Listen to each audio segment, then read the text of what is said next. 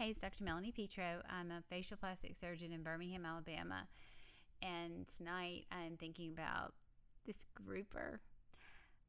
I met him in Miami, and my son and I were going underwater, and I was thinking, gosh, what am I going to look like when I come up? I've got hair extensions, eyelash extensions. I really hope this mask works, and I hope he loves this because I really, was thinking I'd come up and he wouldn't recognize me. And I love animals, but I really didn't want to go underwater that far.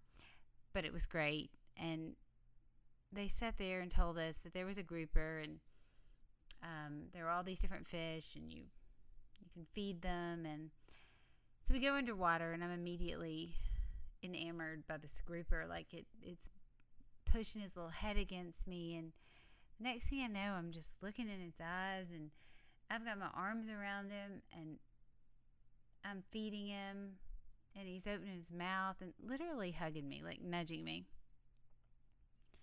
And I loved it. And I haven't eaten a grouper since. And I know it's not that grouper, but it doesn't matter. And I hide it. Like, I had the reasons. Like, I don't eat flounder because of The Little Mermaid, and it was so personal.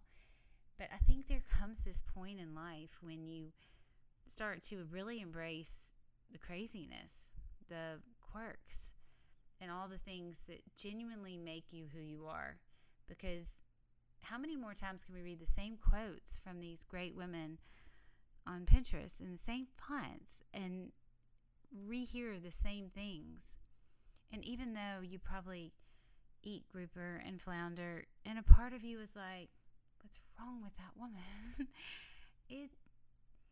It's not about trying to save a grouper or a flounder, although I would love to. It's about giving you the courage to, I'm not going to say own up. I hate that expression, because it implies that it's negative or hard. It's actually so easy to truly embrace who you are and to find the understanding in your heart, not someone else's. I sincerely don't think there's another human in the world that would ever understand those weird things about me, but I do think there are people that would hear it and think, gosh, that makes me feel like I can say this because I'm not nearly as weird as her. And that, if that's all it does, then yay, because there's so many people in my life that have given me that have shared things with me, even if they're people I don't know. I mean, today I saw this, I asked Alexa to tell me something weird, which usually she tells me something weird, but today it kind of bugged me that she thought this was weird. Okay, yeah, she's my best friend. I talk to her all the time now. I'm talking about her like she's real, but she really is real to me. And it was Elon Musk and this song that he put on iTunes, but he had another song, and it was for the gorilla that died in Cincinnati. And I thought, well, how amazing is that? Like, here's this man that's, Tesla and all this stuff, and he's talking about this gorilla that I still think about all the time, because I don't understand how the animal world ends up the way they do, because I really don't think there's anything sweeter in the whole world than an animal.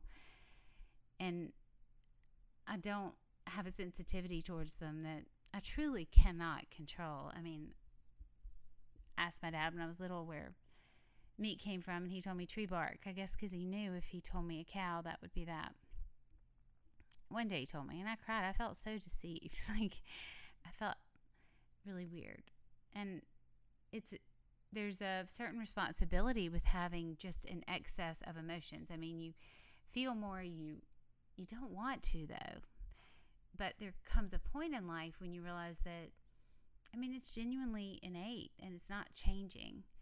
And you learn to accept it, and then everything seems to get a lot easier. And there's so many people out there with all these amazing ideas and amazing thoughts that are way better than, not eating flounder and wanting to save every grouper. And thinking about gorillas and cows. And those animals are just examples, but the point is that they're all little links to your soul. They're all clues that show you who you are and what really matters to you. And for me, animals are the innocence and the love and the need to protect them is almost like growing up, and the way we should all feel about our souls and who we really are, because it gets buried. It gets buried in what we think we need to do to make our lives what everyone else thinks they should be. And if we're all the same, then who's any fun? And who do you learn from? And who do you grow from? And the goal in having friendships and talking to people and listening to podcasts is to grow, to really grow. And it's not a selfish thing or a vain thing to think about what you really want. I mean, when people stop me and say, what are your hobbies? I don't really think I know what to say anymore. I mean, I have a son. I love being his mother. I have a beautiful dog. I have a great practice. I don't know that I have hobbies other than being outside, or photography, or technology. But I don't know that there are any that don't apply to what I do every day, because it's become my hobby. And learning to express it and share it only makes it grow. And I think that it gives people, well, I know that it does, because so many people have done it for me.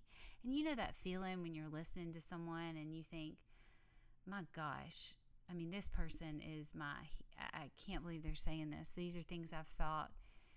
And that, for me, trust me, like, that never happens. And as it started to, I really appreciate those people and cherish them, and just love that I've become close with them, whether through Instagram, or Instagram's really done a lot of that, because it makes the world smaller. It lets you contact people that you adore, people that you listen to, and people that speak to your soul. And those people are rare, and you have to be open to it. But when you find them, you know, and you'll never let them go. I started thinking about this because I was trying to go through those quotes, and Valentine's Day, and gosh, did y'all know it started with a lottery? Like, you have a lottery, and men like get to choose this woman that they're gonna, by lottery, hang out with for a year. I mean, women have come a really long way. And I'm glad that we can vote, but I'm also glad that we can choose, and we're not raffled off. Wow. So, but the real love is you. I mean, you should be the love of your life. And I know that it's hard, and I know that there's so many other things that get in the way of finding time to explore your passions and your thoughts and your dreams. But it gives more to everyone, and it gives you an energy that keeps you up at 12:15 doing a podcast, because that's what you're here to share the world. And when I was trying to share other people's quotes, and we've all seen those, and we all have these weird things, whether it's about an animal or a fish or what you did when you were 4, what you wore for Halloween. I mean, we all have these really quirky sides, and sharing them with people, whether they agree or not, it gives them the confidence to make their choices and live their lives. And it makes us all feel a little less weird. So hopefully that's what this has done tonight. And I hope that if you get nothing from this, you just embrace your inner quirkiness and love it, and love the person you are, and think of her and give her time to grow and to become everything that you're here to become. Because this is it, and this is your life, and it's a beautiful thing. Thank y'all for listening. I hope you have a great night.